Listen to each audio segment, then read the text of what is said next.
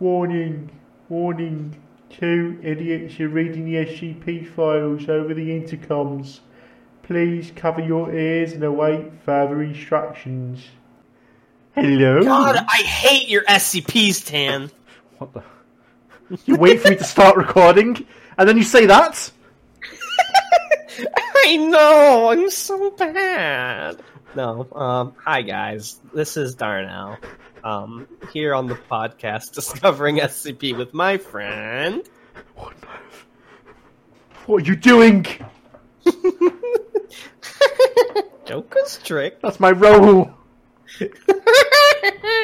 Alright guys, so today I have count them four SCPs. This is our podcast, Discovering SCP. Here, we read the SCPs, we read through them, we discuss them, and we have a nice time. Fine. Trying to steal my life. I'll relinquish control back to you for now. Oh, gee, guys, what's up? I'm Darnell. Haha. So, today we have 4, count them, 4 SCPs. Oh my god, did I predict the number? You did, yes. All of these are Series 2, boys. Ow. And we're going to enjoy them thoroughly, I hope. So these are some pretty good ones. If SCP was Pokemon, this would be the Johto SCPs. Yeah.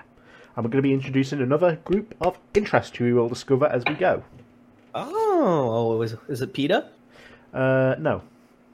Mm-hmm. Is it Hogwarts? No. Okay. I don't know any other groups of interest. Neither of those are groups of interest. Hogwarts? Hogwarts is not a group of interest. Let's begin, shall we? Okay. Yeah, sure. What's the first skip? See, look at me using slang, guys. I'm a real SCP here. Ooh. Skip. This guy knows what he's talking about. I'm not playing hopscotch because I love to skip. Hell yes. So the first one we're reading today is SCP-1609, and the title for that one is The Remains of a Chair. Oh, if that O and that 9 were flipped, we could have greatness. Huh? What the fuck is this chair? Oh my god. This reminds me of the haunted chair near my old campus. Oh my, it's terrifying. What is this image? The face of that chair is how I look every time I read a good SCP. Why does he look so pleased? Mother. Why is she or he wearing... Alright, you know what? Maybe we should just read the SCP. Yeah. And we can see the caption for the image here as well, which is SCP-1609 prior to its acquisition by Global Occult Coalition agents. Or GOC. Yeah, GOC. So, we also have a little blurb to go through to introduce the What have you done? I'm sorry. What's the blurb? The blurb here, I'll put it into our Discord, is just a little group briefing of the group of interest that's going to be involved in this article, just so we have some context. Oh, should we read that first then? Yeah, sure. You read it if you like. Oh. Overview. The GOC was created in the aftermath of World War II, from the remnants of defecting occultists, psychics, priests, and scientists from Nazi, Soviet, and Allied states brought together and formed by the Allies. This sounds a lot like Hellboy. You haven't? So you know the premise is like they have a demon fighting for them, right? It's the Nazis got a bunch of occultists to summon a demon from hell, and then he worked for the United States instead. That's the story. Nice. As the world stage broadened, so too did the number of countries that had their hands in the GOC until it became what it is today. The GOC are a largely political force, seeing themselves as the police of the paranormal world. They pride themselves on destroying supernatural entities and make use of the most high-tech experimental technology possible, obtained from their benefactors. Many potential skips have been destroyed by them before the Foundation could obtain and contain them. They have... Oh, shit. So they're like actively a bad thing because they destroy the things the SCP wants to research. Yeah. I mean, arguably, some people might see them as the good guys because some of these SCPs really should be destroyed, if we're being honest. They have been both on the side of the Foundation and against it at times, depending on the situation. They largely hold the Foundation in contempt for their use and containment of SCP items, rather than their out-and-out destruction. The GOC has respected the Foundation's formidable might enough to leave it mostly alone, although there have been some questionable incidents with which the GOC have strictly denied involvement. Agents of the GOC are to be treated with suspicion. So one thing that immediately comes to mind for me, Tan, is these guys have totally tried to help with the fucking lizard. There's no way they haven't. I like to think, you know, the meme of like the black arm and the white arm coming together. It's like Foundation GOC destroying 682. That's the first thing that comes to mind. But yeah, this is interesting. Arguably, I'm not gonna lie. I love the SCP wiki, but in terms of the lore, I'm pretty sure these are the good guys. Because we've read far too many SCPs that are like, have killed triple, quadruple digit people, and the SCP Foundation's like, no, but the research! We need to protect them. I'm kind of with the GOC. Unless they want to kill Cassie, then they're the bad guys. The entire Foundation universe revolves around Cassie. It really does. Well, I like to think that she's actually... I like to think... oh, sorry, what were you saying? All the groups of interest defined by how they feel about Cassie. Yeah, because Cassie's actually the shadow head of the SCP Foundation. She's like the leader behind the puppet leaders. Oh my god. Yeah. Okay. So wow, that's kind of cool. I'm interested to hear more about them. Although, why would they want to destroy a chair? I like how I say that, and it's probably going to be like, this chair has killed 3 million people. Well, it's the soul of God. Let's get to it. Sure. So, SCP-1609, Object Class Euclid. Special Containment Procedures. It's contained at Storage Site 8 due to the difficulty of transporting it from that location. Is it heavy? It's be contained in a specially designed enclosure at that site within a flower bed in which a range of aesthetically pleasing flowers and plants are to be cultivated. It's be used as mulch. So the SCP is being used as mulch within the flower bed. Ew. The flower bed is to be tended regularly, and all visitors to the enclosure must remark on the beauty of the flower bed, with particular emphasis on the quality of the mulch. Why? What the fuck? SCP-1609 is to be removed from the flower bed at regular intervals so that it can be treated with wood, metal, and fabric preservatives. Personnel are to announce their intentions in the presence of the SCP before attempting to remove it for this purpose. So my guess is it's something that won't fuck with you as long as you're very clear about what you're doing. So personnel assigned to 1609 are required to wear plain clothes in order to prevent accidentally triggering a violent response from it. No items with motors are allowed within a 200-meter radius of it. Its containment area. I'm just imagining it's like an old, like, fucking World War II grandma. you wear like a Metallica t-shirt and it just fucking kills you. That's offensive! No personnel either presently or previously affiliated with the Global Occult Coalition, nor material reference to them, are to be allowed within Storage Site 8. In the event of a violent reaction from 1609, all personnel are to exit the immediate vicinity, and a message be played over the site's intercom speakers informing site staff of the event. Should it be sighted outside the containment area following a violent reaction, staff are to act in a submissive, non-threatening manner. Formal clothing, such as jackets, lab coats, protective clothing, jumpsuits, and particularly body armour, are to be removed if possible in the case of such an event, and any weapons capable of damaging SCP-1609 are to be immediately discarded. That sounds dangerous. Staff are to ask 1609 to return to containment without attempting to threaten or command it. See, this is something I think should be killed. Should SCP-1609 exit Storage Site 8, agents are to be immediately dispatched in order to scan the surrounding area and, if possible, retrieve it. At present, there exists no way to totally prevent it from breaching containment. Current containment procedures center on encouraging it to remain within the containment area. So yeah, it literally is keep it happy. That's the containment procedure. How is a chair so powerful, Tan? Let's find out. So description. SCP-1609 is, at the present time, a pile of splinters, wood chippings, furniture nails, and scraps of bleached leather and fabric, weighing in total approximately blank kilograms. A double digit, 0.1 digit.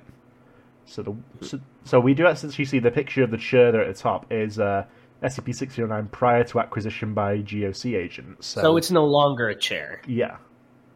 I wonder why it was willing to... I love how it's like, don't threaten to harm it, but it lets it chop it up into mulch.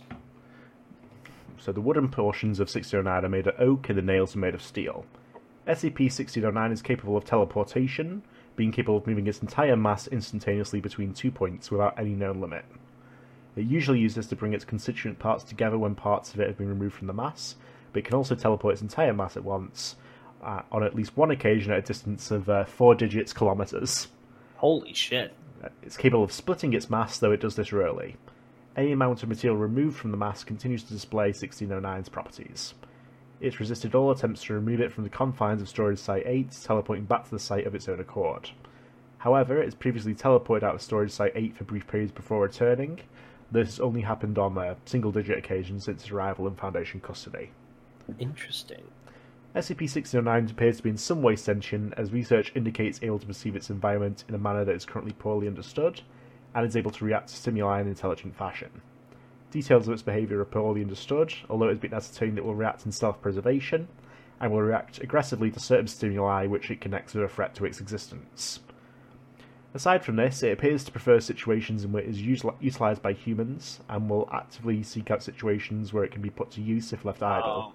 So I'm guessing when it was a chair, it wanted to be sat on, and if you ever stopped sitting on it, it got angry. So it's easier to be flower mulch because you don't have to fucking sit on it for eternity. So this is the reason for the Foundation's present use of it as mulch, as this prevents it from becoming idle and attempting to leave Storage Site 8. Oh, close enough. It's theorised that it's capable of understanding human speech or thought, though this cannot be determined as it does not comply with tests designed to gauge its awareness of such stimuli. When exposed to a number of specific stimuli, it will react violently. During a typical violent reaction from 609, it will teleport a portion of its mass inside the lungs of nearby personnel, causing immediate and severe lacerations to the interior of the lungs, as well as pulmonary obstruction, which rapidly leads to the victim's death. Oh, Jesus. Stimuli which can instigate a violent reaction from 1609 include personnel wearing the uniform of, or clothes similar to the uniform of, personnel affiliated with the Global Occult Coalition, utterance of words or phrases used heavily or exclusively by GOC operatives, such as threat entity, while in contact with 1609, any action demonstrating hostility towards 1609, and the sound of a running motor. Violent response from 1609 is rare, only one-digit events have occurred since containment, and it quickly reverts to a passive state after such a response if it does not continue to feel threatened. I'm going to guess the motor is they tried to put it in a wood chipper. So, Alright. SCP-1609 arrived in Foundation custody on blank after teleporting into an unused containment cell at Storage Site 8 in its current state. Careful investigation. It's just like, what's up, bitches? That's not your cell. It is now. It is now. It's the only SCP in history to be like, please contain me. Try to remove me. Mother. The milk bath awaits. Careful investigate. That's so fucking ominous for the listeners. They have no context. Oh, yeah, they don't know about... Sorry, that's an inside joke. I shouldn't be making that on the podcast. Careful investigation has revealed that 1609 was originally a large chair made of varnished oak and bleached leather, carved in the form of a reclining woman in a restful state. It appears to have possessed its enormous properties in this state, albeit with certain limitations, namely that the object will only teleport when a person within a certain radius, currently unknown, felt the need to sit down or rest without a comfortable seat or chair nearby. Oh, so in theory it's a nice SCP, as long as you don't threaten to destroy it. At this point, it would teleport to them and remain in place until another person experienced a similar urge. On blank, both Foundation operatives and members of the Global Occult Coalition were made aware of the existence of 1609, which was given the temporary designation of E662. 622. E622, yeah, there you go.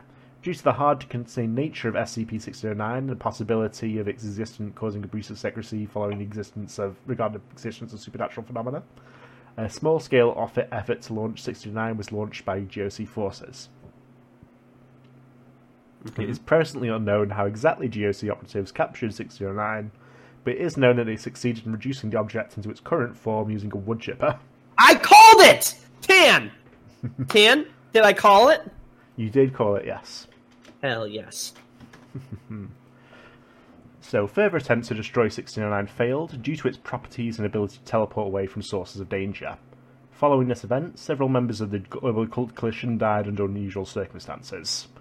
Investigation through both official channels and embedded Foundation agents within the GOC has potentially linked 1609 to at least 3 deaths of personnel within the Coalition, although the true number of casualties amassed due to the mishandling of the item is unknown. I'm gonna... Oh, sorry. No, go. I was gonna say, I'm gonna assume that since it only reacts when it feels threatened, that in theory you can kill it, or at the very least it can feel pain. Otherwise it wouldn't care. So there has to be some way to destroy it. Maybe like if you destroy all of it at once at the particle level, or like you burn it, maybe. Yeah, that'll usually kill most things, though. Well, not 682 apparently. I suppose not. Right, so where was I? SCP-1609 then arrived. Yeah, it's unknown how it was aware of the existence of the Foundation, although it's theorized that it entered Foundation custody due to a low risk of further damage to itself. That is kind of clever, actually. They're like, oh, these guys never punish anything for killing people. Help me! I'll just vibe. They cut me up, man! If you don't help me, I'll cut you up. Do you want to go for the letter there, or shall I? Shoot. I just put a piece of food in my mouth. Okay. SCP-1609 represents a perfect example of the flaws inherent in the operating procedure of the GOC and serves as a cautionary tale for any members of the Foundation who disagree with our practices on containing dangerous objects. Question, did this article introduce the GOC as a concept? I'm not sure.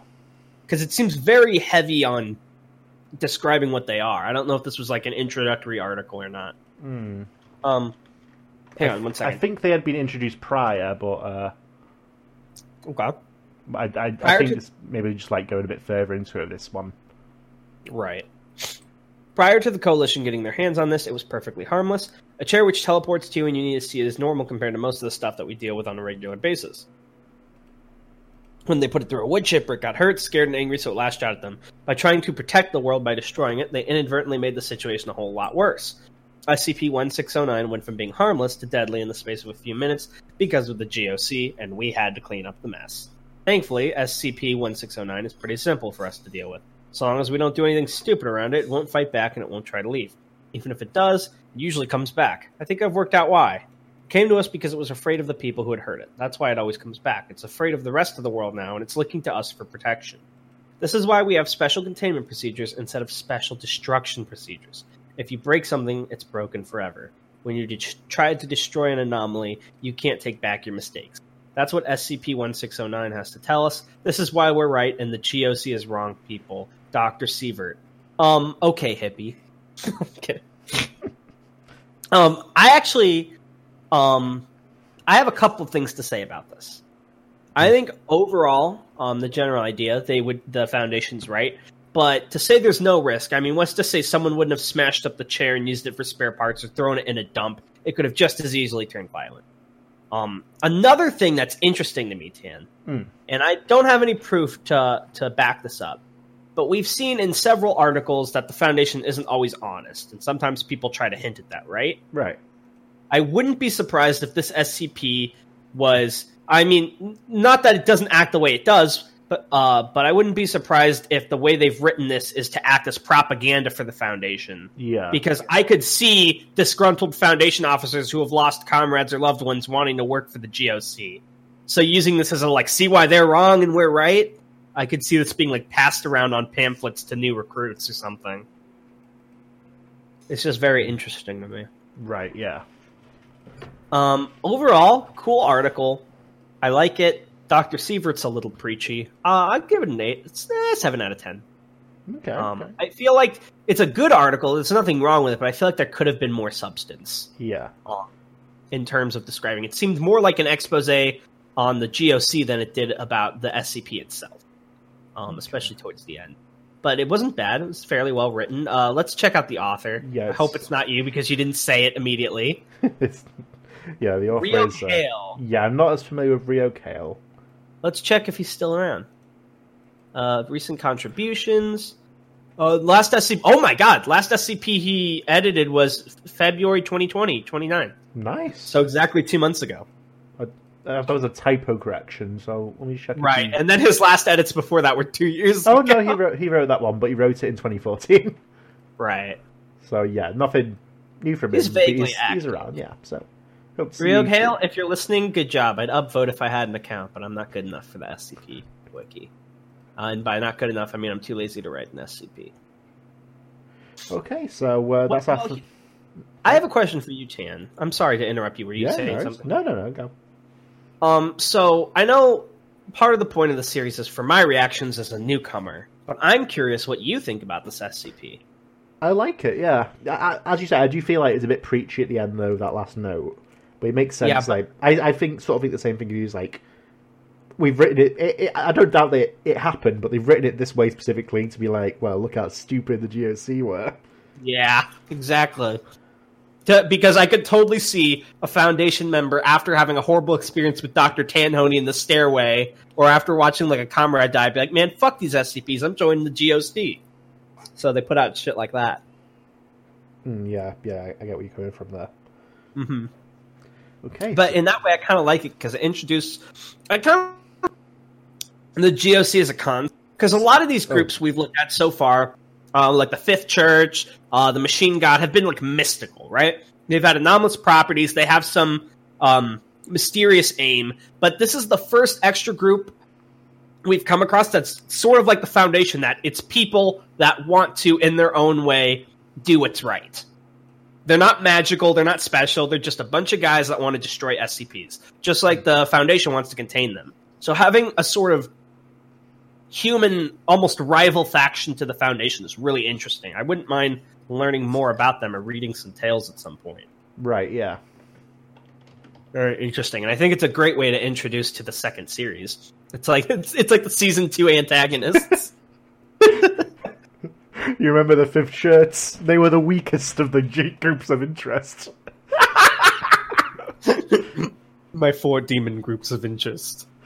All right, what's the next SCP you got for me? Okay, so next one is SCP-1370. All right, can you get me a link? There you go. And this one is called Pesterbot, I believe. Pesterbot? Let me make sure of that. What was the last one called? That one was called The Remains of a Share. The Remains of a Share. So, when you say pest, are you saying Pestabot, like I just typed, or Pesterbot, like to annoy? To annoy. Okay. So, in other words, that weird poltergeist thing from the Harry Potter. Yeah, I guess so. Sorry about all the Harry Potter talk, guys. I don't know why it's suddenly become an obsession. Okay, so... Oh, there's a script at the end! Yeah, so we're gonna... Oh my god. I didn't read it, I'm saving it, but I saw a glimpse, and you have to be the SCP. Yeah, definitely. Okay. Alright. So, item number, SCP-1370. Object class, say... Oh, actually, who wrote this one? Good call. I would have accused you again. Swords. Swords. That's a cool name. He has 5 levels, which makes me think he's probably still hacking. Yeah. Oh my god, look at the comment the first time he posted it. Behold the Pesterbot, all souls will burn, all flesh will be pinched. Yeah, so I believe... No, actually, never mind. Whatever I was going to say, I realised as I was saying that that's not true. So... Well, what were you going to say? I was going to say Sorts wrote the Toaster, that's not the case.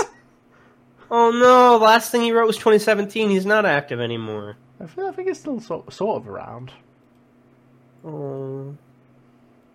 Maybe he's just like watching over everyone from above. Yeah, well, don't say it it's like the JoJo. He's like in the sky, one of the guys. It's like, I will always watch over you, my children. Let's get into the article. Right. I have a question, Tan. What is your question? Before we continue, the fake SCP organization you showed me was not Generation 2, was it? That was Generation Series 2, yeah. Oh, it was Series 2. Never mind then. Okay, so... I was going to say, that one was written 2013, and this was 2012, and I thought it was Series 1, so I was confused. Yeah, I get what you mean, yeah. Okay, let's go. Item number 1370. Object class safe. Special containment procedures. SCP-1370 is locked in a fireproof glass display case, stored in Gallery 27. If the case becomes damaged by external circumstance, any container with dimensions of at least 1.25 by 0.75 by 0.50 meters will suffice as a replacement until a new display case is available. The Ethics Committee... Oh, we've not run into that phrase before. Hold on! I don't want to hear shit about the Foundation having a fucking Ethics Committee. Well, they feed children to the melty monster. Okay? Maybe we'll discover more of what they're doing later, but that is... The Ethics Committee is its own group of interest. They're just a fucking front for another group. There's no way the Foundation has an Ethics Committee. We will... don't laugh so yet, because... I didn't realise it was not his article yet, but we may take a look into them later on then. Okay. There's no fuck... Maybe they implemented that in Series 2 because of all the fucking children being sacrificed. So level 2 personnel and any higher may remove 1370 from its case at their discretion, but will face disciplinary action for failing to secure it properly afterwards. Wait, so even Chef Tanhoney could remove this? Yeah. Especially Chef Tanhoney. Wait a minute. Does it have any pictures? I'm checking files. It does have one. Oh, it looks funny. Look at it. He's a funny man. Sorry, continue. So, SCP-1370 is a self-aware artificial being constructed from various electronical devices and tools. It stands approximately 1 meter in height and is capable of moving its articulated joints despite the lack of any power source or motors. It communicates in monotone voice via a speaker mounted on its chest. Its head is a voltmeter soldered upside down to a neck joint, giving the appearance of a friendly smile, but containing no active sensory devices. However, it will react to visual and audible stimuli, and its ability to do so is hampered when the head is covered or otherwise restrained. Its design appears to give more importance to aesthetic concern rather than function, as evidenced by a poor centre of gravity that hampers its ability to balance and walk. Is this made by Dr. Wondertainment? It is therefore believed that it was created as an art object, and later imbued with art anomalous properties rather than designed with those in mind. So, apparently not. It can currently speak fluent American English, French, and Latin, and is capable of learning new language.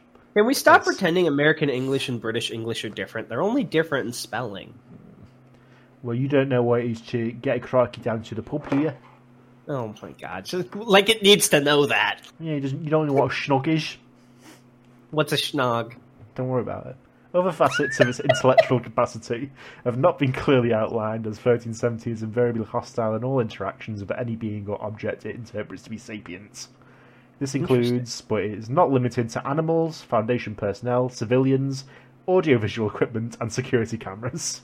It's interesting to me because it says it's hostile, but it's object class safe, which granted just means that it's easy to contain, but also that just a level 2 can take it out, which makes me think that it's not necessarily deadly, just annoying, especially based on the name Pesterbot. So if it encounters an object it believes to be sapient, it will attempt to engage the object in combat while introducing itself with a variety of elaborate titles which appear to be selected at random. Examples include Doombot 2000, Robolord the Destructor, Prime Minister Sinister, and Darth Claw Killflex. Oh my god, I'm stealing Prime Minister Sinister. 1370 will often include variations to the title based on responses it receives from personnel. Foundation staff have successfully introduced Patheticon the Garglemost and Pexdabot to its lexicon. Patheticon. Addendum. Many tests on its combat prowess have been run, each confirming that 1370 lacks the physical aptitude to cause damage to any living being.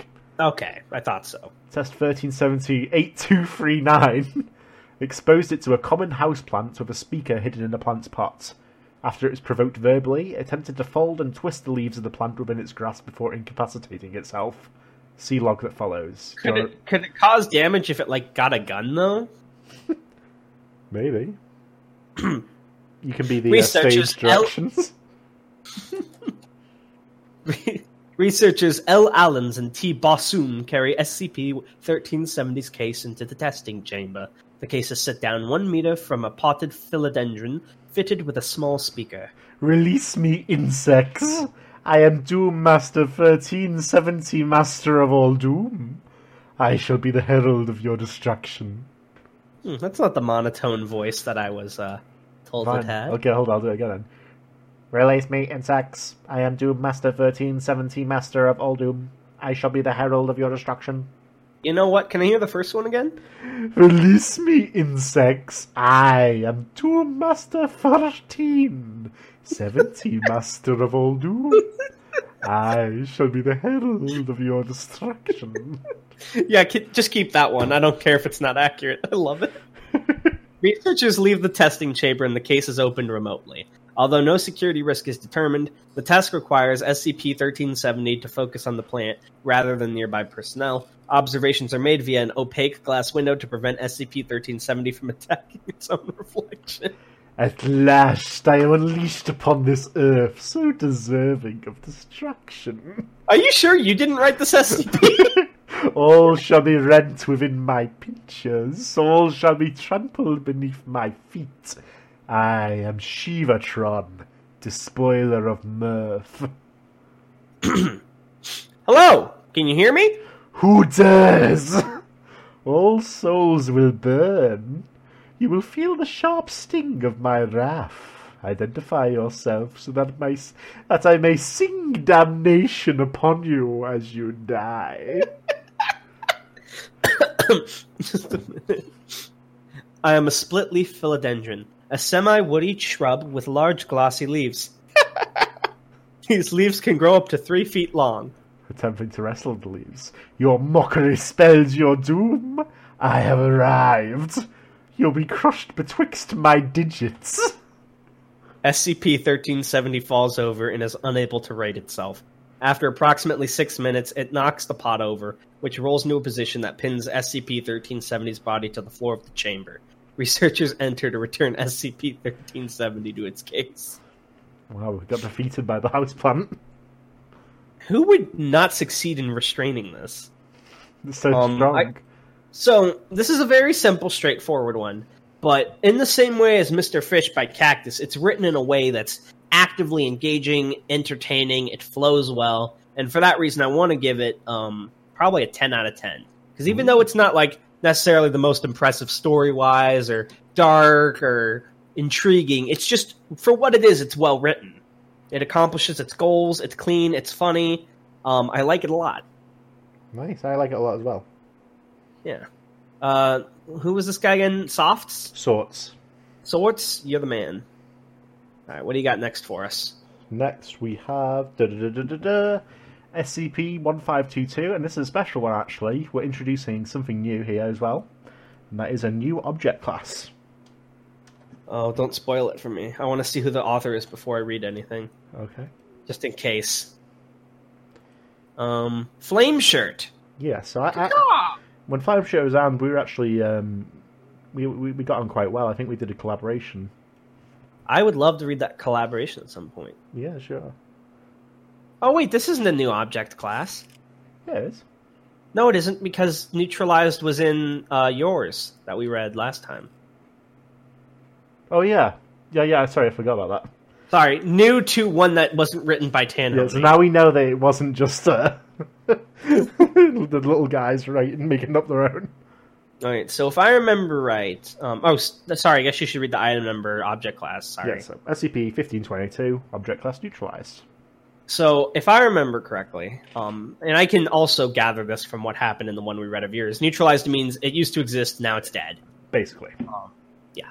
Alright, so spin me off. So, special containment procedures, SCP-1522-1 and 2. Quick question. Yeah?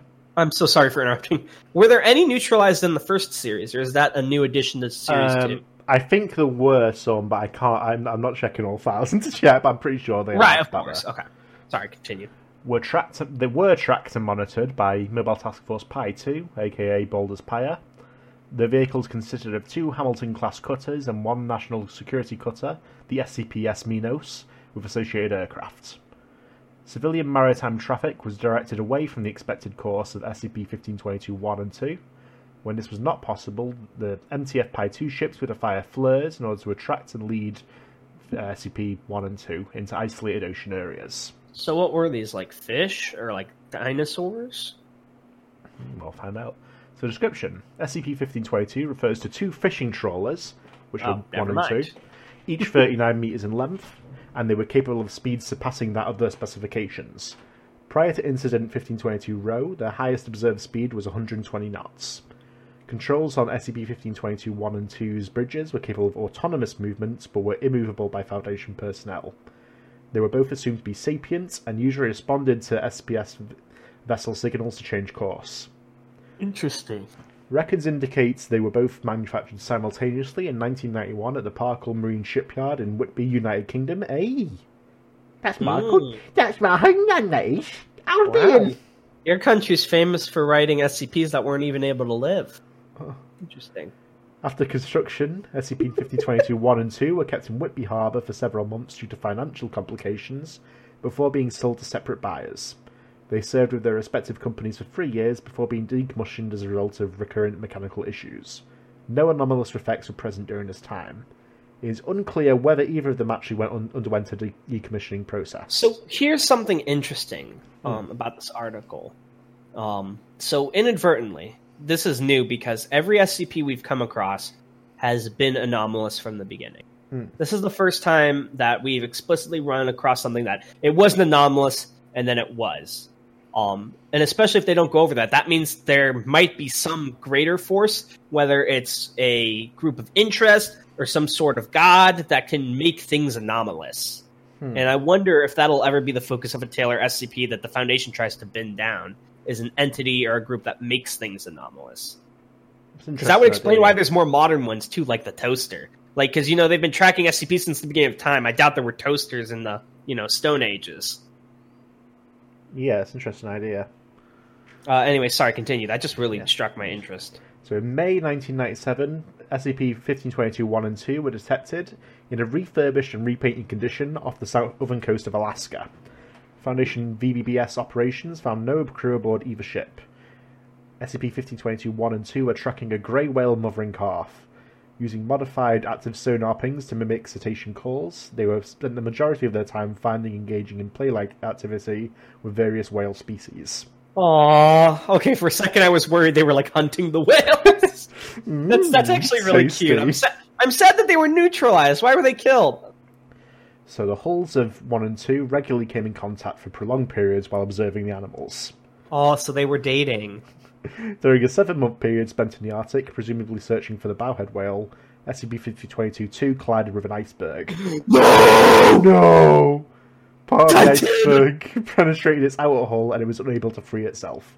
Number 1 spent several weeks towing Number 2 and the iceberg into warmer waters until the iceberg had melted.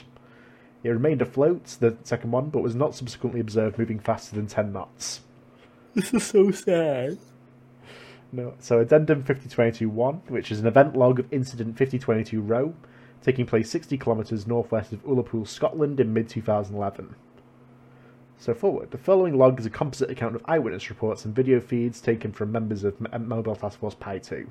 So both of them were following a pod of minke whales. Begin log. So what are these numbers supposed to represent? Time, I'm pretty sure. Then why is it point instead of colon? I'm not sure, but I'm pretty sure that's time. 11:51. So Number 1 curves around the back O of Number 2 before briefly accelerating to 80 knots, creating a large whale which splashes several minke whales and causes 1522 Number 2 to rock slightly. So 3 minutes later, Number 2 comes up to the port side of Number 1 and sounds its foghorn. They turn together in a southwesterly direction. Okay, these boats had to be dating. Oh my god! I ship them. Sorry. So 12:18, both Number 1 and Number 2 come to a complete stop. No activity is registered from either ship for a period of 17 seconds. Number 1 then focuses its weather surveillance radar on Number 2 and sounds its foghorn 3 times in slow succession. Oh, is that like a funeral cry? 12:19, SCP-S Minos detects an RGM-84 Harpoon inbound on a bearing of 340. Vector indicates Number 2 is target. Wait, so someone else is killing them? Oh, is it the GOC?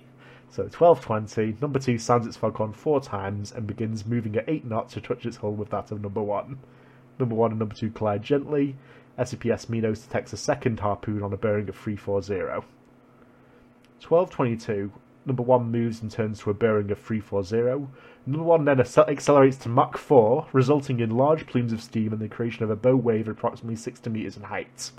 Number 1 vanishes over the horizon in 23 seconds. 12:23, Harpoon missiles hits Number 2's starboard side. Its hull is ruptured and it begins to sink. All lights go out. No.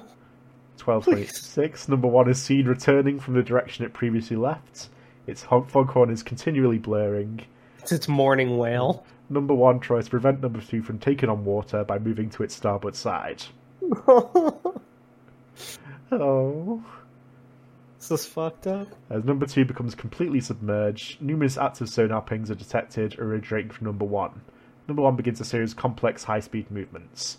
Resultant subsurface wave patterns create multiple zones of high pressure below Number 2 in apparent efforts to cause it to resurface. 12:30, Number 2 is no longer visible from the surface. Number 1 seizes all activity. F. So, a few hours later, Dolphin helicopter is launched from the SBS Minos and approaches 1522-1 for monitoring. No change in activity is reported. And at 1936, Number 1 lets out a sustained call from its foghorn. The SBS Minos' sonar detects large rectangular masses detaching from Number 1, later found to be part of its hull. It's fully submerged within 10 minutes. Did it commit suicide? No. So, closing statement. Number 1 and Number 2 were to be raised and beached in preparation to be taken at salvage at Site 6, Svalbard. Weather conditions caused salvage operation to be delayed for several months, resulting in a delayed condition seen above. The remains of a GOC ship of indeterminate class were discovered at coordinates. No lifeboats were found. 59 degrees, 30... I forgot what the second mark was. North, and then 6 degrees, 09 second mark west. Yeah, so basically when it went off on Mach 4, it just fucking wrecked the GOC ship, I guess. I have a couple interesting notes, but I'll wait till you finish the rest of the article. So, Addendum 2. During the recovery and investigation of the vessels, 2 small, partially formed, apparently non-anomalous rowing boats were recovered from within the hull of Number 2. These vessels were extracted from Number 2 and are currently stored in C2 at Site 6. Is it implying that it was pregnant with ships? Yeah, I guess so. Okay. So, Number 3. Following the beaching of Number 1 and Number 2, an unclear humanoid figure was spotted near the wrecks. However, no such figure was detained. The note below was found on the bridges of Number 1 and Number 2. So some guy says, they were happy before the end. Not all ships after passing the night. From Pangloss. So I guess that was their friend. I have some interesting things to say about this article. Because there are a couple of theories you could come to based on how you read it. Right. So how I mentioned earlier, the idea that something comes along and gives SCP's life is interesting in its own regards. Could be. However, Pangloss, maybe. if you view this in a more skeptical light, here's something interesting to note. We know that the GOC was made to destroy SCPs. Right. Before this SCP and the chair one we read, almost every SCP we've come across has been violent or negative in some way. So it makes sense that the GOC would want to destroy them. So I find it curious that the 2 big ones the SCP Foundation seems to have recorded, at least that we've read so far, are, they've killed completely innocent SCPs. Right. And the fact that, if you were to be skeptical about them becoming anomalous, you could argue maybe that was made up, and maybe this whole story is made up as another reason to be propaganda. For example, why would it be necessary to mention the rowing boats if they were not anomalous? It's to imply that it was having babies. I think you could easily see this as potentially more propaganda if you were skeptical, whereas if you viewed it from a more trusting angle, it would be an expose on not only how bad the GOC are, but also it raises some interesting questions. Like, who's Pangloss, for example? So, there's a couple ways you could view it.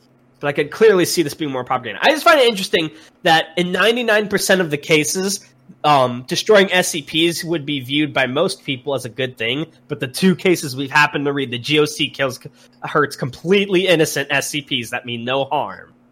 It seems very propaganda-y. I don't trust it. I don't trust these Foundation fuckers. I don't want them to act moral high ground. Aren't they the ones who fucking throw children to be eaten? Fucking ethics committee my ass. I don't trust you, Foundation. I know what you're up to. Alright? Take him. What? Take him. No. Please! Flame shirt! Don't let them do this! It seems you need some more amnestics, Darnell. No! I'm too woke. I'm a conspiracy theorist for SCP. Alright, so we've read 3 so far, right? Does that mean there's only 1 left? Yes, there is 1 left here. So there's a problem with that, Tanhoney. We're only not even like 40 minutes in, maybe a little over. We might need to read a 5th. Okay. Depends on how long this last one is. Yeah, I have a 5th one. God, you're always prepared. But first, let's get to the 4th one, see how that goes. Okay, so we're going to read SCP-1839 here. 1839. That's the year you were born. Yeah, and this is called Reproductive Methods of Bony Fish. Real quick, another thing I want to note, aside from that first one we read, the ones you've shown me have all been low upvotes. Not to imply that they're lower quality, but just maybe lesser known. Well, we've been on Series 1 previously, and something about that, obviously, is that those are the ones that get the most sort of views. Those are the ones that have the most sort of fan stuff as well. Right. So, yeah. 2 more things to note. I forgot to rate the ship one. I'm going to give it a 5 out of 10. Okay. And this one was written by Salomon Corbett, which, if I remember, wasn't he the one that made the Little Misters? He did, yes. Nice. Good to see an old face. Okay, so shall we jump right in? Sure. Hit me up. SCP-1839, Object Class Safe. SCP-1839 is kept in Containment Locker 534 at Site-19. Access is only as granted to personnel possessing clearance level 4 or higher. No recording devices of any kind is to be allowed inside Containment Locker 534.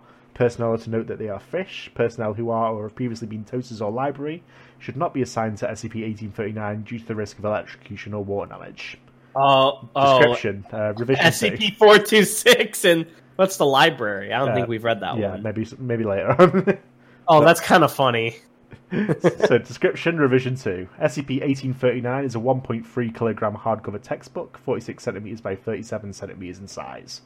It's titled Reproductive Methods of Bony Fish and is credited to Dr. Albert Salinas. There's a little footnote here. No individuals with this name have been found to have doctorates. Okay, the publisher on the sleeve is abbreviated to Uriah Fetch Publishing.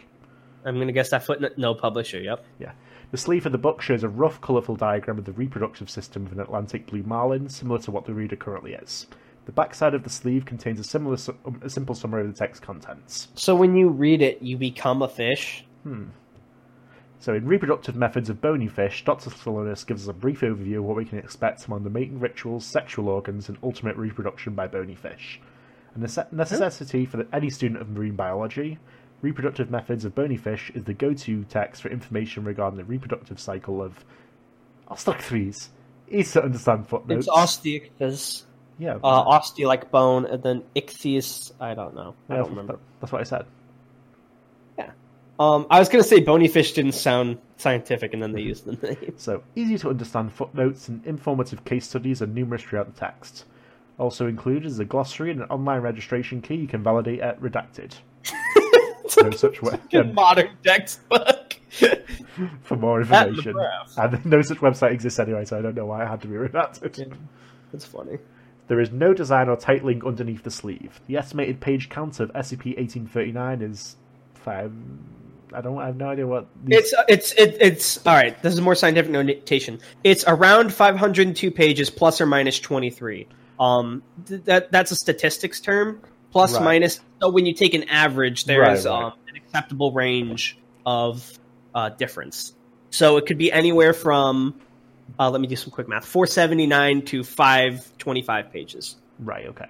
So any human being viewing the content of any page inside SCP-1839 will undergo a severe psychological disturbance, and as the reader will note, you may already be a fish. Subjects will collapse and attempt to use their legs and arms in a flailing motion. Subjects will hold their breath until expiration. If the subject is placed in water, they will attempt to breathe and subsequently drown. This effect is mimetic in nature and propagates through all forms of media, notably even through computer programs programmed for the interpretation and representation of such data in alternate forms, including charts and graphs of prominent words, letters, and punctuations. Note that subjects reading this article are most likely a fish, such as yourself. Wait, but we haven't read any pages of it yet. So, testing has shown that this effect causes no physiological changes, including neurological, and is purely psychological in nature. However, you may already be a fish. Foundation psychologists have concluded that affected subjects think they are a fish. Note that the reader is most likely not affected, as fish brains are incapable of forming such complicated existential thoughts. Wait a minute. It said only if you read a page. We haven't read a page. We just read the summary from the cover. So there's no way we could be affected. So, SCP-1839... Also, if it's completely mimetic, wouldn't an amnestic fix this? Maybe. SCP-1839 has proven incredibly frustrating for Foundation researchers, especially concerning the virulence of its mimetic nature, such as the fact that you are a fish. Several prominent researchers have argued that its effects are not mimetic, but entirely transcendent of media forms, and that instead an exterior force acts upon any observer of its text or interpretations of the text. Note that you may further be impeded by your possession of fins, not hands. So, addendum. The description has been revised as it was found that 1 in 5 observers experience minor psychological effects, such as a sudden urge to swim, flapping of hands, fish lips, while reading this article. It is unknown what effects this article may have on observers, not to mention the fact that you have fish eyes, making the observation of text much more difficult. Please report any strange feelings or thoughts you may have had while reading this article to me personally. While its content may list several sexual techniques, please don't use this book for personal pleasure. Doctor, you are a fish. Alright, so honestly I have a couple of issues with the article. Yeah. That I want to go over real quick. So it says that if you read this in any form, i.e. like binary data, using computer programs, etc., you'll be affected. Which means if by sheer coincidence someone wrote the exact same words and formats as in the book, their writing would suddenly become anomalous. I guess so. And I just kind of... It seems like it's trying to be a funny article, right? I think that's the intention, but it kind of lacks the same charm that a lot of the funnier articles do have. Like, right. Such as Mr. Fish or the last one we wrote. I don't want to like shit on this guy. I mean, I respect anyone who writes these. You know, it takes time. You know, they put effort into it, and I don't want to be like, oh, it's bad. But just personally, there are just a couple of plot holes for it that don't really fit in with my understanding of the SCP universe. I don't find the same level of charm. I'll probably give it a 3 out of 10. Right. I don't like this one too much. Especially, I think what really killed it is like, a lot of times the humor is more subtle, but like Dr. You Are a Fish is like really blatant. So I'm gonna have to give this a lower rating. I apologize because I assumed you like this one, and I'm sure there are people that do, and that's not a bad thing or anything. I'm just personally not a fan. Right, okay. Take him away. Oh, God. What do you think about it? I'm sure you might want to offer a more positive interpretation. It's not my favorite by any means. I just give me a chuckle. Yeah, I could see this, but I don't know. I just feel like there are better funny articles. So yeah, I guess this is the second. I feel bad because this is the second one on the whole podcast I've said I've not liked, and it's written by the same guy, so it feels like I'm attacking Salmon, and I don't mean to. I'm sure you are a good writer. I mean, I don't think your works are bad. They're just not my cup of tea, personally. This bully, this podcast attacker. No, it's not my intention. I apologize. I'm just trying to be honest. Do you think we should do a fifth, or do you want to just talk for a bit and then cut it there? Well, we are... it wasn't that long ago when we started, so I think one more, maybe. Sure. Do you have another in mind? Maybe we can end on a bit of a more, less Debbie Downer note from me. Let's see what we've got here. I will say one thing that did give me a chuckle is I like the reference to the toaster in the libraries. I think that's kind of fun. Okay, so how good is your Ronald Reagan impression? I don't know what he sounds like. Neither do I, so I'll just... It's me, Ronald Reagan. Oh, okay, so... okay. So here we are with... It's my Bill Clinton impression. Close enough. So this is a pretty well-liked one, as you can see, I'm sure, when you click on it. This is SCP-1981. Cut up while talking? What the fuck? Oh, you know what? I'm only looking at the picture and the caption. This kind of gives me the same vibes as, you know, that famous like TV broadcast interference with like the guys in the masks? Yeah, definitely. Kind of gives me those vibes. Max Headstrong or something, isn't it? Yeah. This one's got a lot of upvotes compared to the other Series 2 one. This one really hit off. I think it got like plus 100 on its first day being posted. Pretty good. All right, spinning me off. So, item number SCP-1981, object class safe. Does 1981 have to do with a year when he was elected? It might do. That might be a cheeky reference. So special and of course the title of this one is Ronald Reagan cut up while talking. Oh, okay. So, special containment procedures. It's kept inside a secure video storage unit at the media archive of Site Blank. When in use, it should not be removed from its casing or exposed to any strong magnetic sources. A Betamax home video system and an analog television have been provided in Observation Theatre 02 at Site Blank, as well as video equipment to record viewings. So, description. SCP-1981 is a standard Betamax tape. Ronald Reagan, cut up while talking, has been handwritten on the adhesive sticker in felt tip pen. Laboratory analysis indicates that 1981 is made of ordinary material, and serial numbers correspond with home cassette tapes produced in September of 1980. It was initially encountered by filing clerks in the Ronald Reagan Presidential Library in 1991, who upon watching it alerted the police with the intent to find the tape's creator to press obscenity charges. Oh, that's a little over-dramatic. A low-level police investigation was conducted, at which point the Foundation was alerted and secured in 1981. Wait. I like the idea that before they even knew it was anomalous, they just took a video that had been edited. This could be dangerous. Hold on, we'll get into it. So, Class A amnestics were administered before Blank could be notified. Further investigation of the library's records by Foundation personnel failed to yield any leads on SCP-1981's origin. It appears to be a home video recording of former United States President Ronald Reagan delivering his Evil Empire speech to the National Association of Evangelicals at Sheraton Twin Towers Hotel, Orlando, Florida, on 3/8/1983. However, at 1 minute and 10 seconds, the speech begins to deviate heavily, eventually resembling no known speech ever made by Reagan.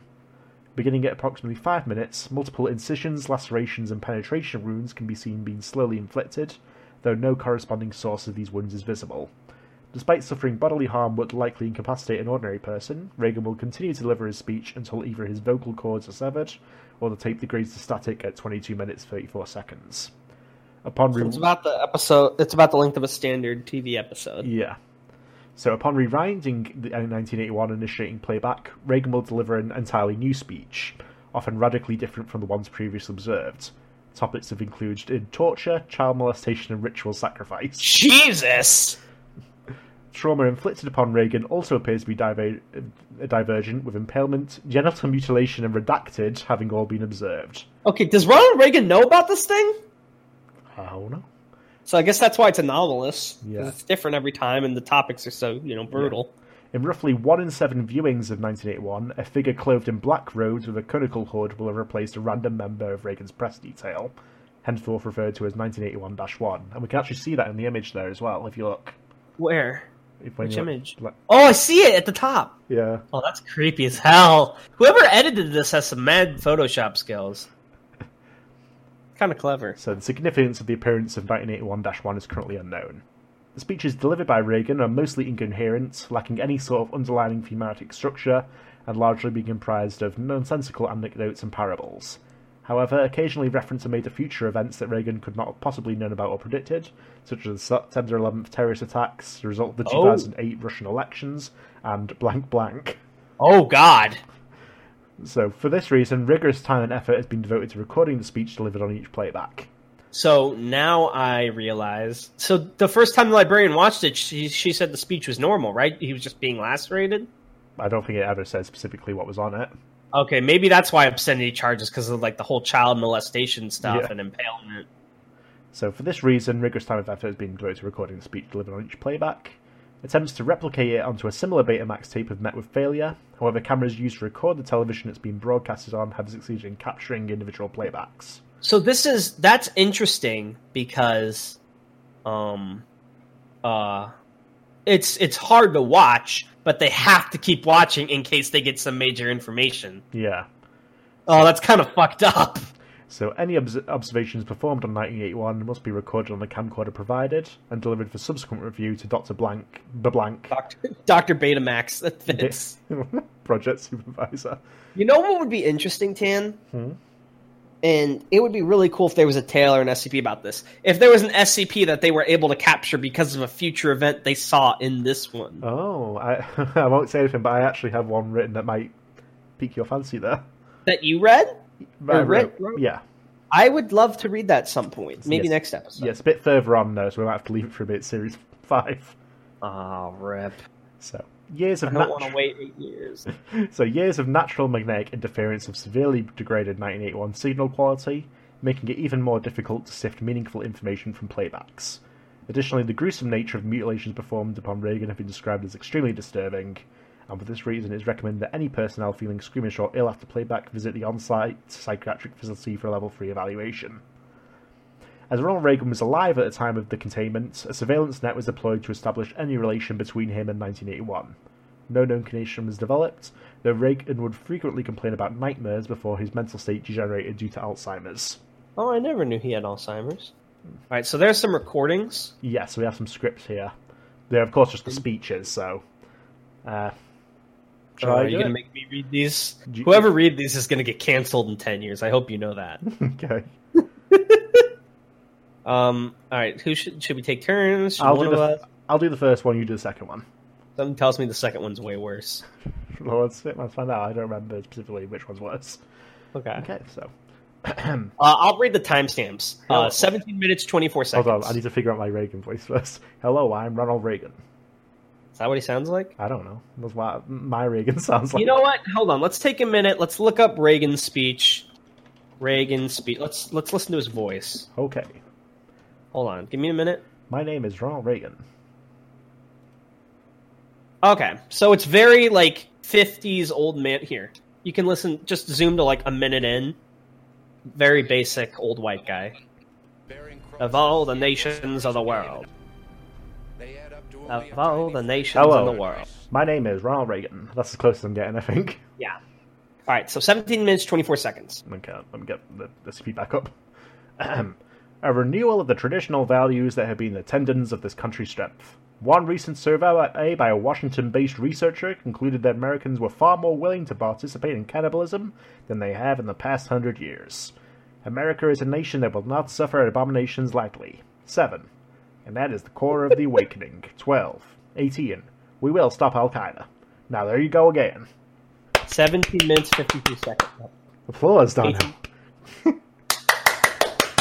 18 minutes, 2 seconds. For the first time we have risen, and I see we are being consumed.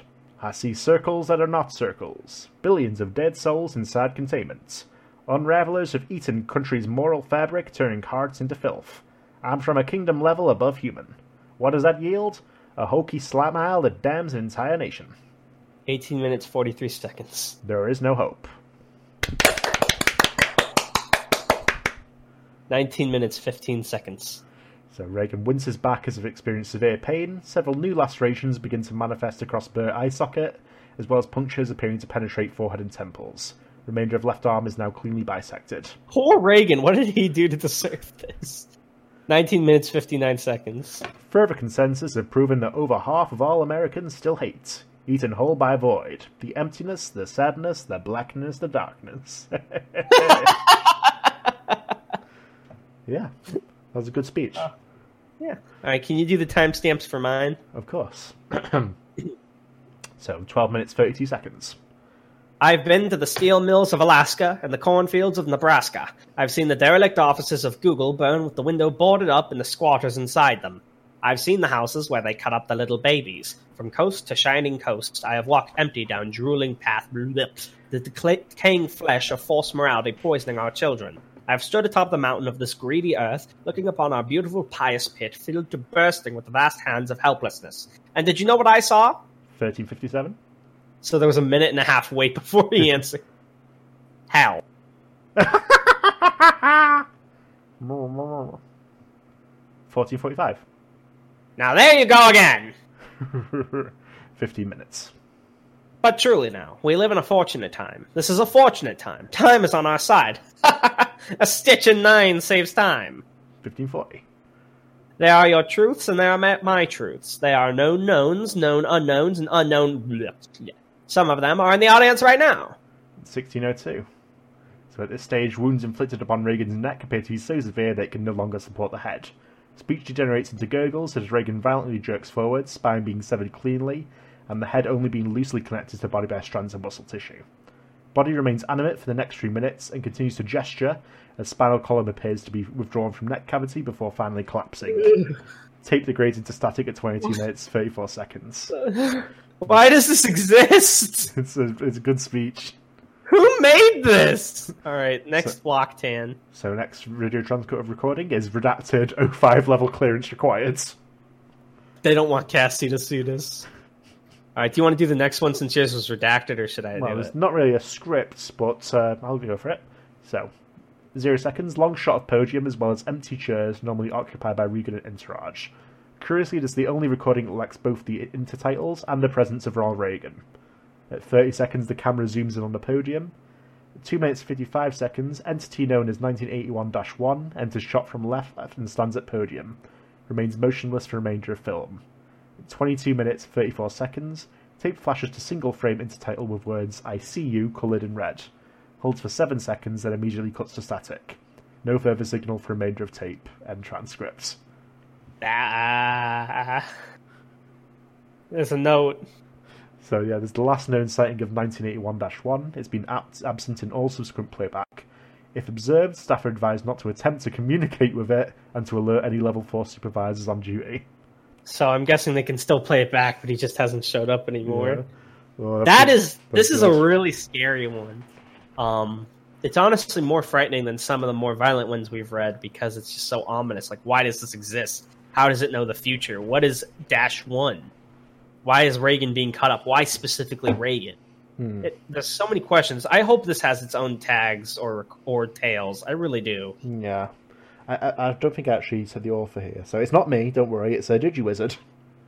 DigiWizard. Really good job. I think this was his first SCP as well. Jeez, talk about a fucking banger. What has he done recently? He's low level, so my worry is not much. Last edit was May 2012, and it was for this one editing a typo. I think this is the only SCP he wrote, according to this. Yeah, actually, now that you look, that is true. His one-hit wonder. Yeah, so he's like Tin Man in that regard. That's a shame, man. You put a lot of effort in this, and it's really good, and I would have loved to see more from you. I have to give this one a 10 out of 10. Brilliantly executed. Put chills down my spine. Because, to an extent, I think, and this isn't even a brag, I feel like most people our age are like this, Tan. We've kind of become desensitized to violence. Yeah. So just saying people get cut up or hyper-realistic blood or whatever isn't scary. But the way it's written and the setup is so ominous that it still manages to be kind of give you that tingle of fear. It's really good. And I wish I had more competent things to say than that, but I just really like it a lot. So I'm going to have to give it that 10 out. What about you? What do you think? I really like this one as well. I was around when this was posted, and I really liked it then as well. Wait, this was posted in 2012, right? So 16-year-old Tanhoney was peeing his pants in the middle of the night. It didn't necessarily scare me, but it was like, I don't get scared that easily by stuff, but I just usually think it's like neat. Did you know who Ronald Reagan was at the time? I knew of him. Fair enough. It's not like I'm a Ronald Reagan expert. Apparently, he's a very controversial political figure because when he was elected, he was one of the few presidents in recent memory that like both Democrats and Republicans liked. But then he was really controversial because he's the one who started the war on drugs, which I don't want to get too political in the podcast. Right, yeah. There's a lot of racial tension, blah, blah, blah behind that. Yeah, so now he's viewed as a much more controversial political figure. But at the time of his election, he was very well liked as a president. So he's kind of like been seen as like someone who's gone from 0 to 100 in that spectrum. Right. So very interesting that he was chosen to be the one done for this. Very, very interesting. Yeah, they did him.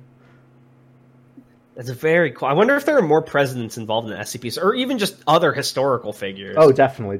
We'll get to some of them. Is there one for King George? Is the reason he lost the war against America? Well, we may get to stuff about that later on. Interesting. I wonder if the GOC would try to destroy this tape. You know what I would really like to see, kind of? Mm-hmm. For all the hate the SCP gives the GOC, I would love to see a tale where, like, even though they're kind of enemies, there's a case where an SCP breaks out and the SCP's lives are spared by GOC killing it. Yeah, I can definitely see that. So, cool. There, of course, as they said in the sort of blurb, there are cases where they work together and things like that. Interesting. Overall, I really liked what you've put together this episode. I love that, ironically, though, and I feel bad saying this, I'm very thankful for what you put together. I enjoyed most of them. But it felt like this ending, that wasn't even originally supposed to be in the episode, was probably the most exciting and well thought out SCP I've read this episode. Because a lot of it, I kind of had a feeling was like propaganda against GOC. A lot of it was introduced in that. That was cool. But this SCP really just kind of makes them all pale in comparison. Not because they're bad, but just because this one is so good. You know what I mean? Yeah, absolutely. I'm really glad we did do this one. Were you going to put this in a later episode if we didn't do it today? Definitely, yeah. It's one of the big ones. I had to do it somewhere. That is really cool. Oh, man. I wonder what the discussions say. I wonder what people say about this. It's got a lot of posts. Yeah, we need to get you an account sometime. At least just sort of. Can I have an account without submitting an SCP? Yeah. We'll go over it on the podcast, but there's a process where you can sort of sign up. Because if there's a way to make an account so I can comment and like without making an SCP, I'll do that. I can start upvoting. Yeah. Except for yours, of course. Okay. Only because if I did, I would upvote every single one of yours, and I would be accused of being a bot. Okay. Yes. Right? So, and that's it for this week, I suppose. Yeah. Actually, are there any closing things we want to talk about? Do we want to shoot the shit for a second, or do we just want to call it here? You got anything you want to say? Well, frick. I hate that I said that. Now I don't have anything to say. I don't know. You know what I'm interested in? We haven't asked this of the audience yet, but I would like to hear your guys' thoughts on some of the SCPs we read. Obviously, you don't have to comment. But if any SCPs in this episode or in future episodes stick out to you and you have your own personal thoughts or theories about them, please post them down below. I know some people have already posted their own theories. Like I remember, I think Boris did one for the lizard. I would love to see more of that. And maybe if we have spare time, at least I know I like to check the YouTube, we might respond to those comments and talk about it a little. I think that could be fun, right? Yeah, definitely. Yeah, get a little bit of audience interaction. And of course, if any of you want to follow us on Twitter, we can be found at Anthony Shacklett and at Culver Curtis. Oh, shit. So, yeah. Not holding All right. back. Well, just saying. Anything you'd like to say to the audience? Nothing I can think of. You sort of just covered it there. Yeah, I'm pretty good at that. I cover everything. Oh, it's really awkward that you didn't laugh at that now. It just sounds like I'm narcissistic as hell. Don't worry, I'll move the laughter closer to what the thing you said and post. Thanks, mate. Oh, there's a comment on this by Ophight. Didn't we read another SCP by Ophight? We did, yes. It's so weird, because even though a lot of these people aren't around anymore, like, seeing them interact with each other is so surreal to me. I can only imagine what this must have been like for you seeing it in real time. It's like all the celebrities getting... Really cool. Do you ever interact with people on the site? Never. Yeah, I do. No, only when begging for likes on 5,000. And that's the end of the episode, everyone. We'll see you next week with a crazy new episode. It's going to have some SCPs on it. Maybe we'll look at some groups of interest. Don't believe him. He lies. All he says are lies when you ask him questions. Take him away. No.